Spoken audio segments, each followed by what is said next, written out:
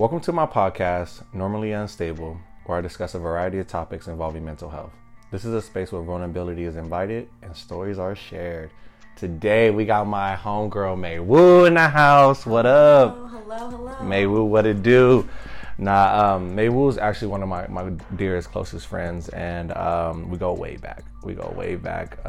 But we went to college together, but we actually got closer when I moved here in the Bay, and shoot, every turn up, every time I need advice, every networking event, she's been, through and through, just a great friend to me. So I'm so glad that she was gracious enough to come on the podcast and, chat with us today. So thank you. Thank you. No, and I feel the exact same way about you. And even though, I say I hate you, there's so much love, but yeah, you'll see the hate love maybe in this episode today. Well, again, I really appreciate you coming. What I'm really excited about is just, for some of our listeners, they don't even know. I was we've been stressed, just living in the Bay, going to work, trying to navigate our careers, and just we have conversations all the time about how we're stressed and how we deal with those things from a coping perspective, and try to uplift each other. And I was yeah, how about you just hop on the podcast, and how about we just talk it out, and just have everyone listen to some of the things that we do to get us through each and every day, especially when life gets hard and we all go through those things. So yeah, what's been going on in your world? Yeah, and you're totally right, because we do this all the time. So when you wanted me and invited me to come on, it just made sense. But what's been going on, so I just feel when you're in the Bay, there's just, and I've been reflecting about this recently, is that when you're in a busy city without family, it's just go, go, go. And you're so focused, which is great, but you're so focused on your goals, on what you want to accomplish, about your individuality, figuring things out, that there's no moment to breathe and kind of be able to be in the comfort around family at all times, whether it's have a meal or just chat and sit and do nothing. And when we do nothing, it's because we have to cope with the stresses of everyday life. It's not to kick it with family and loved ones like you can when you're at home. You have any family out here, huh? I have an aunt and a cousin, and I see them every once in a while. Yeah. Oh, okay, got you. So how does that make you feel? Does it make you feel more comfort or whatnot? Yeah, especially when I first moved out here, I actually lived with them for 2 weeks and then found my own spot. So, and they've been so kind and so amazing. And my aunt's a great cook. So that helps. Is this your first time away from? You're from Portland, right? Born and raised. Born and raised. It's your first time away from home? Because we went to school in Oregon, so it's your first time just away from the state of Oregon. I did a study abroad in high school in Japan for 3 months, but not really. And then I did do a summer job in Oakland before I moved here, 3 years before I moved here. But living full time without family, for sure. What's your family like? What's my family yeah, like? I know you're very private about that, but what are they like? You don't have to go into detail or anything like that, but you what are they like? Oh, that's so true. I never post my family. But that's because none of them really have Instagram or Facebook, so me posting them would just be they wouldn't even see it, And so I think that's the reason why I don't really post them. And I like to keep things separate in my life, which I'm actually working on not doing that. But why? Or not doing that, but opening up to the idea of, I can and, invite people into that space sometimes. Yeah, because I kind of set these hard lines, but I'm thinking that I think it's important to, if it makes sense, to blend things together. But that's a different. But there's balance. There's balance to it. Balance is yeah, important, we just got to figure out the right. I'm the same way. I think I've posted my mom once, my grandma once, my brother once, and I've had Instagram for 8-9 years. So yeah, I feel that. So let me know how that works with you.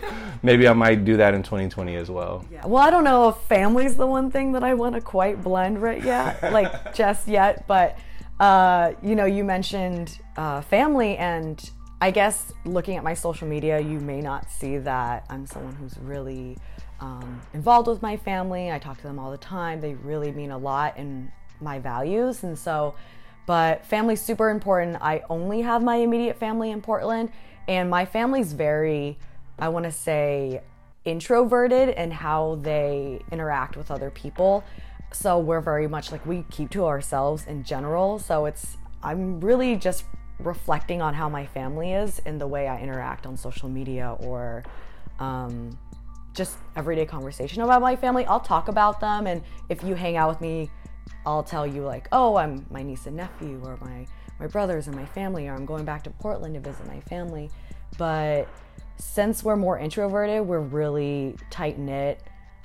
We actually don't have a ton of family in Portland or close relatives in the US. The closest people are in Hong Kong and China, even though a ton of our family has moved away from there. It's just the older generation that my parents keep in touch with. My dad's best friend lives in China, so he's, that's who he communicates with the most. Are you first generation here in the States? Yes, I'm first generation, and I'm the first one in my family to be born in the US. My brothers are actually born in China. Really? I didn't know that. Yeah. So how's that been? Well, I guess on another note, I met my brothers for the first time when I was 2 because my mom had moved out here by herself. And then my dad came, had me, then my dad had to go back. And then my brothers came. Actually, no, I went with my mom to pick up my brothers when I was 2, which I have no recollection. But I would say I didn't notice as much of a difference when I was younger because my brothers were also going through this kind of phase where they were trying to figure out their Chinese identity and also their American identity and how to balance that with my parents. And I had the same thing. And so we kind of built a really close bond, my brothers and I have 2 brothers. They're both older by 7 and 9 years. Even though there's that big age gap, I want to say that worked in our favor. We're really close. I tell them everything. I used to lie to my parents a ton. Like troublemaker. Oh, I would lie. I would say like I probably went a whole year once telling more lies than the truth to my parents. But I say that to say that I would always be honest with my brothers and as honest as possible. Very great communication with them and I. And so, but now I notice a difference because I like to do things that are different than my brothers and my parents. They like to eat more of the same foods, but I have like a very, I want to say Western Asian palate. And they like very specific cuisine, and I don't value those things. They're like, oh, we have this great, abalone. And I'm like, oh. What is abalone? It's a type of seafood. Oh. Or they'll talk about this meat that they marinate and stew in a certain way. It's like this part of a cow, and those are, or like this urchin, or I don't know, some crazy thing that I'm just like, I don't find exciting. And the things I find exciting, they don't value in food. And so I'm seeing a very difference in our taste in cuisine and food, which is really interesting to me. And I've only recently realized, because when I go back to Portland, I find myself like being hungry at home and like having to purchase, like go to the grocery store and buy my own set of things, which is kind of strange, but I'm trying to integrate the things I like to the things they like. So Just being a person that's first generation in the United States, like what was your upbringing like? So different and so much to explain, but as much as I can. Loaded question. Loaded question. Lot to unpack, but I'll get to as much as I can. But I would say that having to code switch at a very young age to realize, because you realize that, and I'm sure a lot of people from different backgrounds, even whether they're first generation or not, it's just that being first generation, your parents are probably still very rooted and still hold a lot of their culture and bring it here, and kind of you're trying to keep it. And so they really strong feelings about what they believe in and their culture. And so, and also you can see that their personality and their values and how they interact with people is so different than in the US and Western cultures, because most Asian cultures they're a collective society, so everyone thinks for others in their family. When you make one decision, it affects and trickles down, whereas in the US, it's like individualistic. You want to stand out, you want to be different. When you do things, it's for you and, you know, to enhance yourself, but maybe not enhance everyone in your family. So having to balance that has been very, I want to say, it can be really tricky, but I think it's great because you get to see the best of both worlds. And I realized that it doesn't exactly matter if you're a first generation Chinese, first generation Ethiopian, generation Mexican. It's just like everyone goes through that. And I actually found some of my closest friends to have that same kind of background, being first generation, but maybe not necessarily Chinese. Got you. When have you had the most exposure to different cultures? Were they people that you grew up with, people you met in college, or more so people that you met in the Bay? Because for me, I feel like most of the people that I've learned from, like, that I've met from very diverse backgrounds were in the Bay. Like, most of the people I hang out with are, you know, first generation from Ghana or from Nigeria or from China or from Vietnam.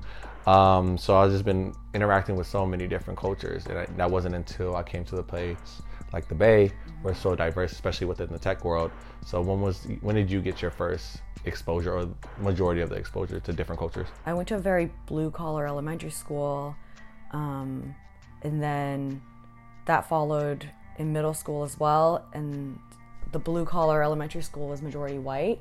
I was actually like one of the only 2 Asian kids. How was that? It was interesting because I would say elementary school was fine. I got along with everybody. I didn't even really notice a big difference, but middle school is when I noticed that, because there was definitely a wealth gap with the feeder schools that came into my middle school.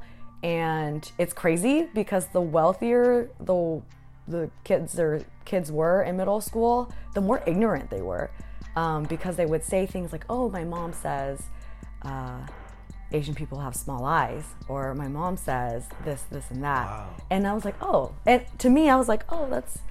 I was like, "Well, I don't know, like what that's supposed to mean," or I don't know. Haven't seen a lot of small-eyed Asians. I don't know what that lack of exposure to different people, different cultures. That's crazy that you even got that you got that at a young age, just being around different cultures. Right. And so then in high school, though, was my kind of first interaction with Asian Americans. My high school was super diverse because it was like 30% each, like 30% African, 30% Asian, 30% Latino. 30% African American. I don't want to say it's African because it was a mixture of people. And then just a very limited amount of white people, actually, white students. So it was kind of the opposite of my previous experience. And I would say I really enjoyed high school, people from different backgrounds, and really understanding everyone's experiences, and then seeing how alike we all are, even though we all look so different. Got you. My experience was totally different. I think like my elementary school was very, very diverse. I still remember one of the first like Asian friends that I met. It was in the 3rd grade. She was from Indonesia. So that's when I was like, oh, okay, different cultures. And then a different girl came to our school from Zimbabwe. And I was like, oh, wow, Africa. Okay. So what's the majority of your school? It was like split. It was, it was all diverse in my elementary school. And then when I went to high school, middle school, it was same. It was very diverse, but I mostly hung out with Black students, Hispanic students, because I think that was part of the majority. It wasn't as big of a white population. And then when I went to high school, it was like 90% Hispanic, and it was tough. Like that was really, really tough. I had my own experiences dealing there. Like that's the first time that I feel like dealt with racism came from that Hispanic community when I was like growing up, which is pretty, you don't really hear about that, so much about like the first time, because when you think about racism, you think about like the white structures and the people who have power, but actually it was from another minority group where I felt that I was disenfranchised sometimes. I tried to, I felt out of the box because these people they grew up together. They had cousins all over. They hung out all together. They had, quinceañeras all the time. They had this culture and this bond. So was a lot of times where I felt like an outsider, although people might not have known that, but it's because of sports. So sports is the thing that always kind of kept me busy, kept me around people, kept me connected within the community. But outside of that, it was pretty tough. And I learned most of my hardest life lessons when I was in high school, probably. Oh, wow. That is such a different experience. Yeah, I feel like, high school really shaped like just the person that I am today, for better or for worse. I think a lot of great things came from that, but I think a lot of negative mindsets and perceptions came out of that experience as well.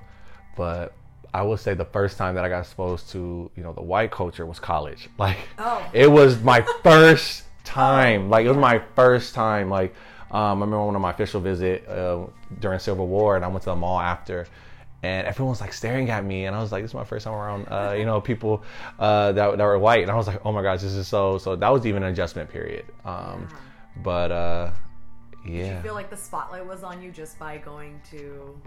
Yeah, but it's different though. Like when I was in Oregon, it wasn't a negative spotlight. It was like more so like a spotlight of curiosity of like, do you play sports here? Like, what are you up to? Like, we don't see a lot of black people, in this area. So it wasn't like something that like I fear for my safety, or it wasn't something like malicious that they're trying to hurt me. Like normally they'll stare at me if I say hi. They're like, oh hi, like my name is blah blah blah blah, and they'll like start a genuine conversation with me. So for me, my experience at Oregon was pretty unique and pretty spectacular. Whether people knew who I was or not, everyone was like very very friendly. Although they do stare, and the spotlight is on you, but it was never really malicious from anything that I experienced in my 4 to 5 years being there. What about you? Did you experience anything kind of weird living there, being a minority? Yeah, I would say being also a minority in Eugene at University of Oregon. There was also, I was a first generation college student. I was the first one in my family to leave home to go to college. So I was the first one to actually graduate, the first Malone to actually graduate in my family. So yeah, first in my family to graduate. My brothers didn't quite make it there, but it's all good. Everyone's happy. Everyone has their own path. I mean, I got my 2 diplomas. They all have. Oh, you have your master's too. You have your master's Yeah. But I like to think that they also, because I wouldn't have gotten it without their help and their guidance. So when I graduated, I was like, we all graduated as a unit. So oh, that's dope. Yeah. Those are those Eastern ties again. Like if you accomplish something, it trickles down to your family. So it's not just you. Yeah, definitely. And so I would say first year at University of Oregon, first year of college was horrible. I hated it so much. I was so deeply depressed. Tell your story. Look, earlier you're like, oh yeah, white people staring at me is cool. I didn't say it was cool. It was non-threatening. It was more so non-threatening. It was still different. No, I didn't say I liked it. It was just non-threatening. Like back home, people could stare at you and you'll be like, okay, why are you staring at me? Are you trying to like jump me or something? But like they're just like, oh, they probably just want to talk to me, but have not had that much exposure to black people that they're probably nervous or they just want to know why I'm here. So, yeah. But that wasn't threatening, so I could deal with that. Yeah, okay, that makes sense. So, yes, first year was rough, but I will say the other years, I met some of the most amazing people, had some of the best friendships, and really built a lot of bonds and got to know myself really well in college, and I wouldn't trade that for anything. But first year was definitely difficult because my whole mindset was really my career. What am I going to do? This costs a lot of money. What does this mean for my family? Because education is so valued in my family and a lot of Asian families. So when I went there, my whole mindset was don't fail, don't drop out. Like, you just have to succeed. But that wasn't the mindset of everybody else in college. It was like, when should I start rushing? Which sorority should I join? True. What parties to go to? Like, oh my gosh, this person's at this party, these athletes, these people. And to me, that wasn't anything that was really on my mind. Yeah, going out would be fun, but I don't even know how to look at my classes, and I don't even know there were guidance counselors. I don't even know what a college is supposed to be like. So I was just trying to figure out college, and somewhere along the line I was like, maybe I'll go to a party, but that wasn't something that was like top of mind for me. Now that makes sense because I was turned up for sure. Hey, I was on honor roll. I handle business, but I do like to party. So I didn't really know you that well in college. So now that all makes sense why I met you when I moved over here for the most part. Oh, yeah. So, but I think I actually met you freshman year because you, because who were you? I met Rodney. Yeah. Rodney Hardrick, Yeah. And Rodney's cool. And I met him through, like my roommate and friends. And you guys are super close. Yeah, we grew up together. We actually played football together in high school. Mm-hmm. So yeah, we came up from Colton High all the way to University of Oregon and played together again. So that was exciting. Right. Yeah, I didn't meet him going out, so that also makes sense. So talking about education just in general and how it's important in your life. How about you just talk a little bit about like your first job out here in the Bay and that experience? Yeah. First job out in the Bay. So so it's crazy. So. Okay, let me rewind. Yeah. So I got my degree in like social work and then counseling psych afterwards, but in a more research sense. And then after I graduated, I moved out to South Bay in San Jose and I taught for 2 years. And actually, everyone thought I went to school for teaching and that I wanted to teach, but actually that was something I didn't want to do. So I didn't actually want to teach because I always didn't like school. I always hated school. It's crazy I got my master's. You got your master's in teaching. I didn't get my master's in teaching. What'd you get though. in it? I got it in counseling psych, but research. But I got a master's in education. But if I took one more term, I would have got a master's in science. Oh, gotcha. Yeah, but I hated school, so I was like, let me just get out of here as quick as I can. Yeah. But so yeah, I never enjoyed school. I always thought it was a horrible system, that it didn't make sense, that really smart kids ended up failing or slipping through the cracks because of other stupid things, but some, kids that weren't very smart ended up graduating. I felt like I was one of those kids who just kind of was like, cruising on by up until like 8th grade, and then high school I was like, oh, maybe I should actually care about school. I was the kid in middle school that would be messing around in the back of the classroom, like drawing on people with Sharpies and cutting people's hair. Like, it was crazy because probably because I didn't like middle school. But I say this to say that I didn't think I would be teaching, but I said, hey, like if I really want to work with youth and to exercise my degrees, then I should go into teaching, because then I get to really interact with the students and the parents, and then also understand a system that I never really liked. So I did it for 2 years. What grade did you teach? First year I did 2nd grade, and the next year I taught special ed 4th and 5th. Did you tap into your psych background with that or what? Yeah, I did a lot because I worked a lot with youth. I worked at the juvenile center when I was in college, and a lot of my students were low income, minority students. A lot of their parents don't even speak English. A lot of them speak Spanish, and like at that point, Trump had just got elected into office. Kids at my school were crying the day after election. Broke my heart. Like, it was so sad. But even though it was such a hard experience, I really loved the kids and the family, but really made me continue to not like the education system. I'm not a fan. So yeah, I made a career change.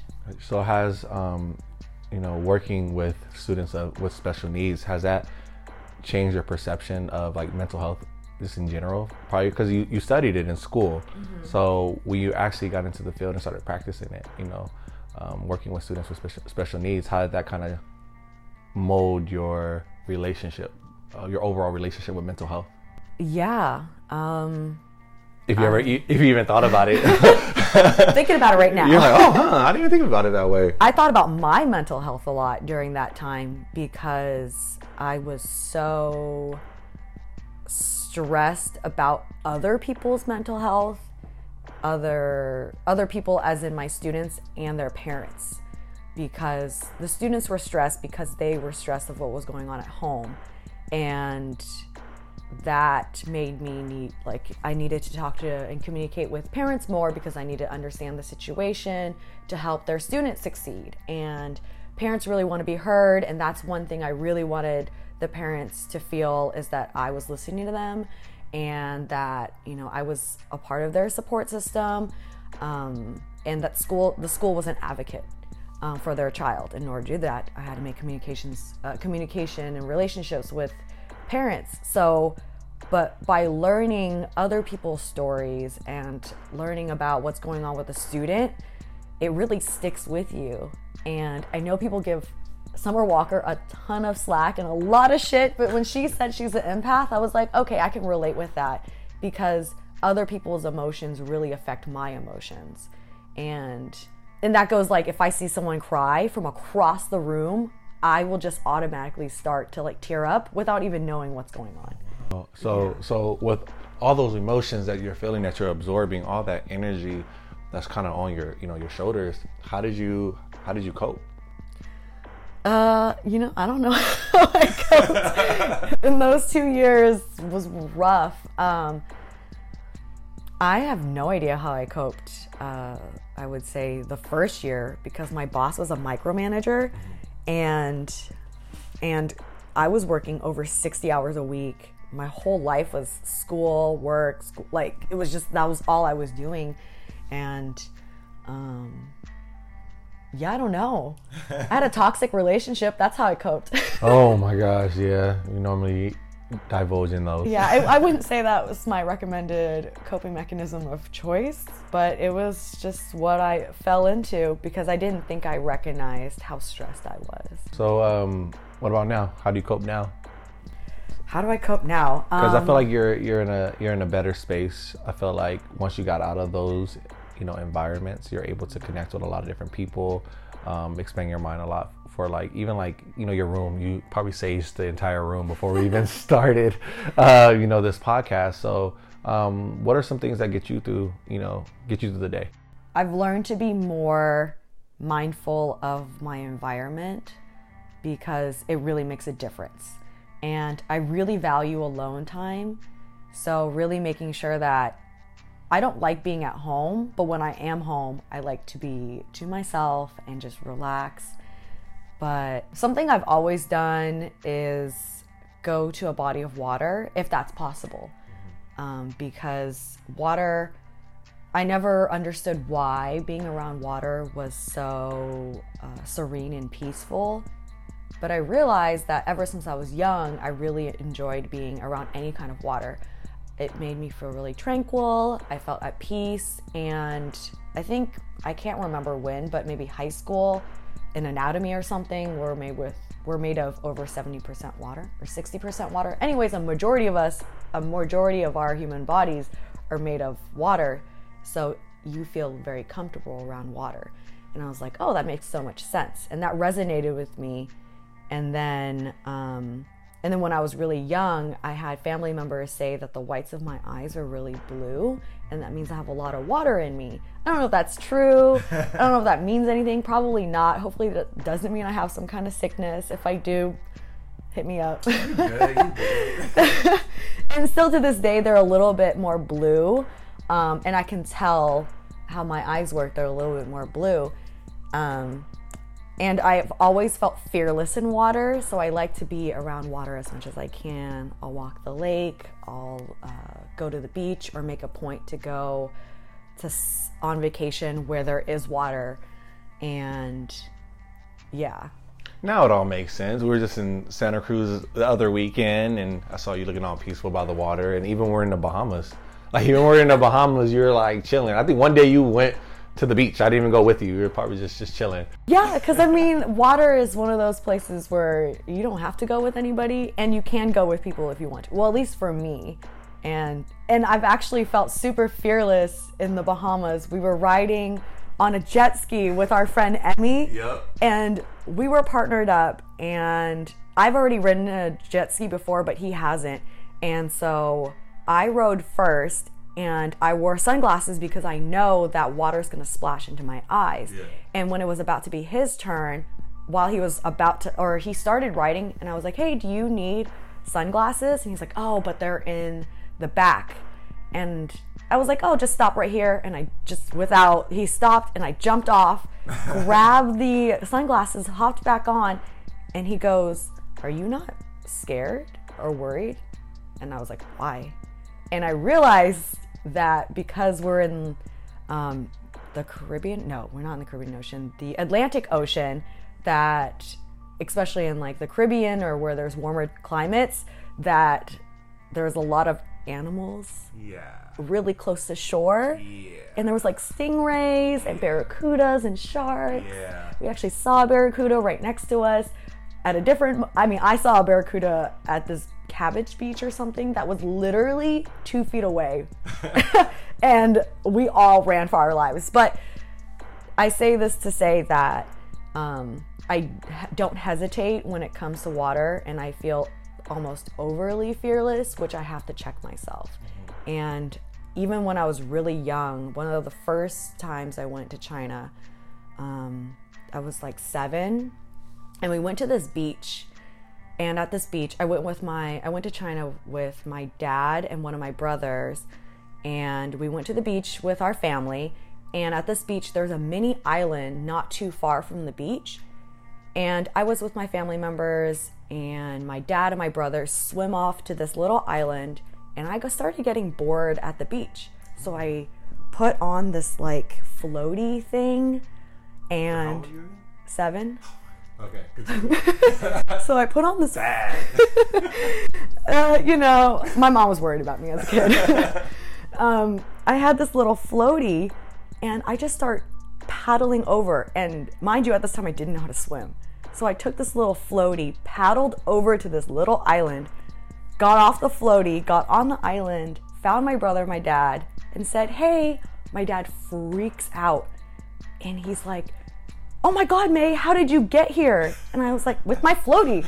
And he goes, I think that he was like, wow, my daughter could have died at this time. And he started laughing because he realized that he totally could have lost me to the waters, and all he could do was laugh. And to this day, he'll still mention that story because I think he realizes how much he fucked up.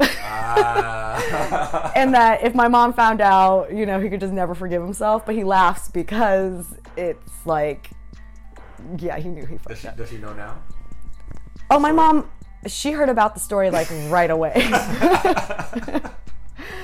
No, that's dope. That's dope because I remember the first time I was like really exposed to water. My dad threw me in like 5 feet when I was 4. And it was like, figure it out, swim. I did. I swam, so I've been swimming ever since. And Traumatizing? It wasn't actually. I love water. I was like nervous then. Even when my brother was even like 2 years old, he was like try to run and jump into 6 feet. I did the same thing when I was 3. So it's just like we've always just loved water. So Yeah. I get that. And so what are something that's been helping me out is just like, doing this podcast. So like doing this podcast has really just been like helping me through just a lot, talking out a lot of things that I've had buried deep inside me, through various conversations. I'm like, whoa, I didn't even know that. So it's been like very, very therapeutic. I know you yourself have a podcast. So tell us a little bit about that. Yes, let me do a shameless plug. I asked. You're not even plugging it. I asked because That's true. I just know this podcast is very therapeutic for me and hopefully for some of my guests. So like, I wonder what your podcast does for you.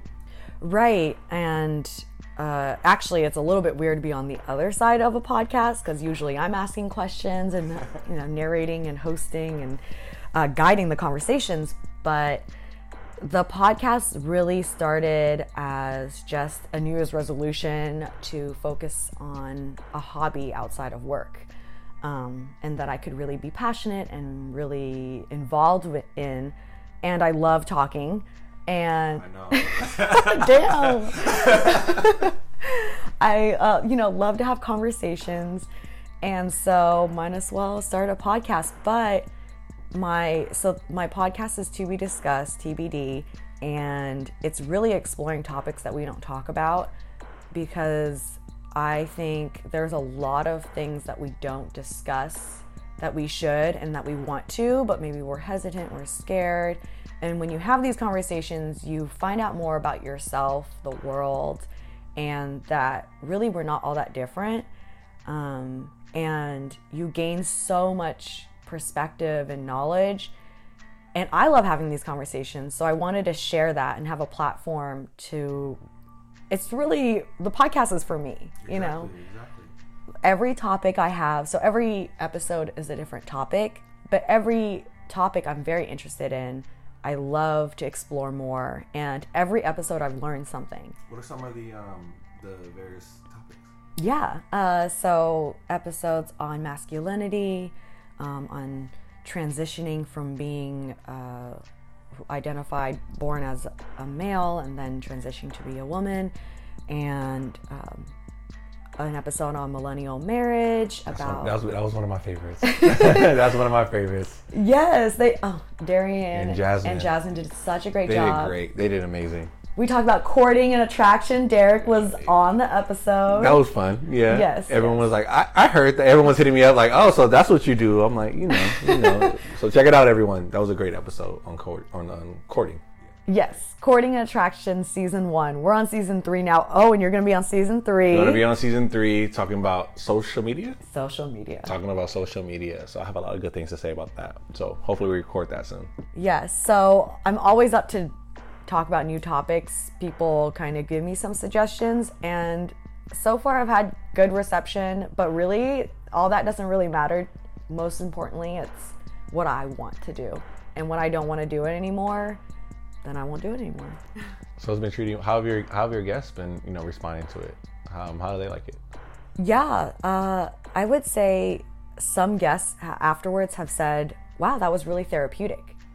And that's actually my favorite reaction, because I want to hear that. I want them to feel a relief to be able to get it out and to share that part of themselves or that piece of knowledge that they have, and really put it into words and let people know. And some guests have been really thinking that it was a lot easier than expected. Yeah. And I love to hear that too, because hopefully I made them feel comfortable enough in that episode to be able to share. And like you said, it's just like, these are just normal conversations that were happening. And same thing for my podcast. It's called Normally Unstable for a reason. It's like, it's a normal way. We're having normal conversation. We just had a normal conversation that we have every single day. And we tackled a lot of different conversations about mental health. But it's something that we all experience, and it's something just normal. I'm trying to normalize that, because you don't always have to be in a therapy setting, structured setting to, talk about mental health. Like, just in this conversation, I felt it was very conversational.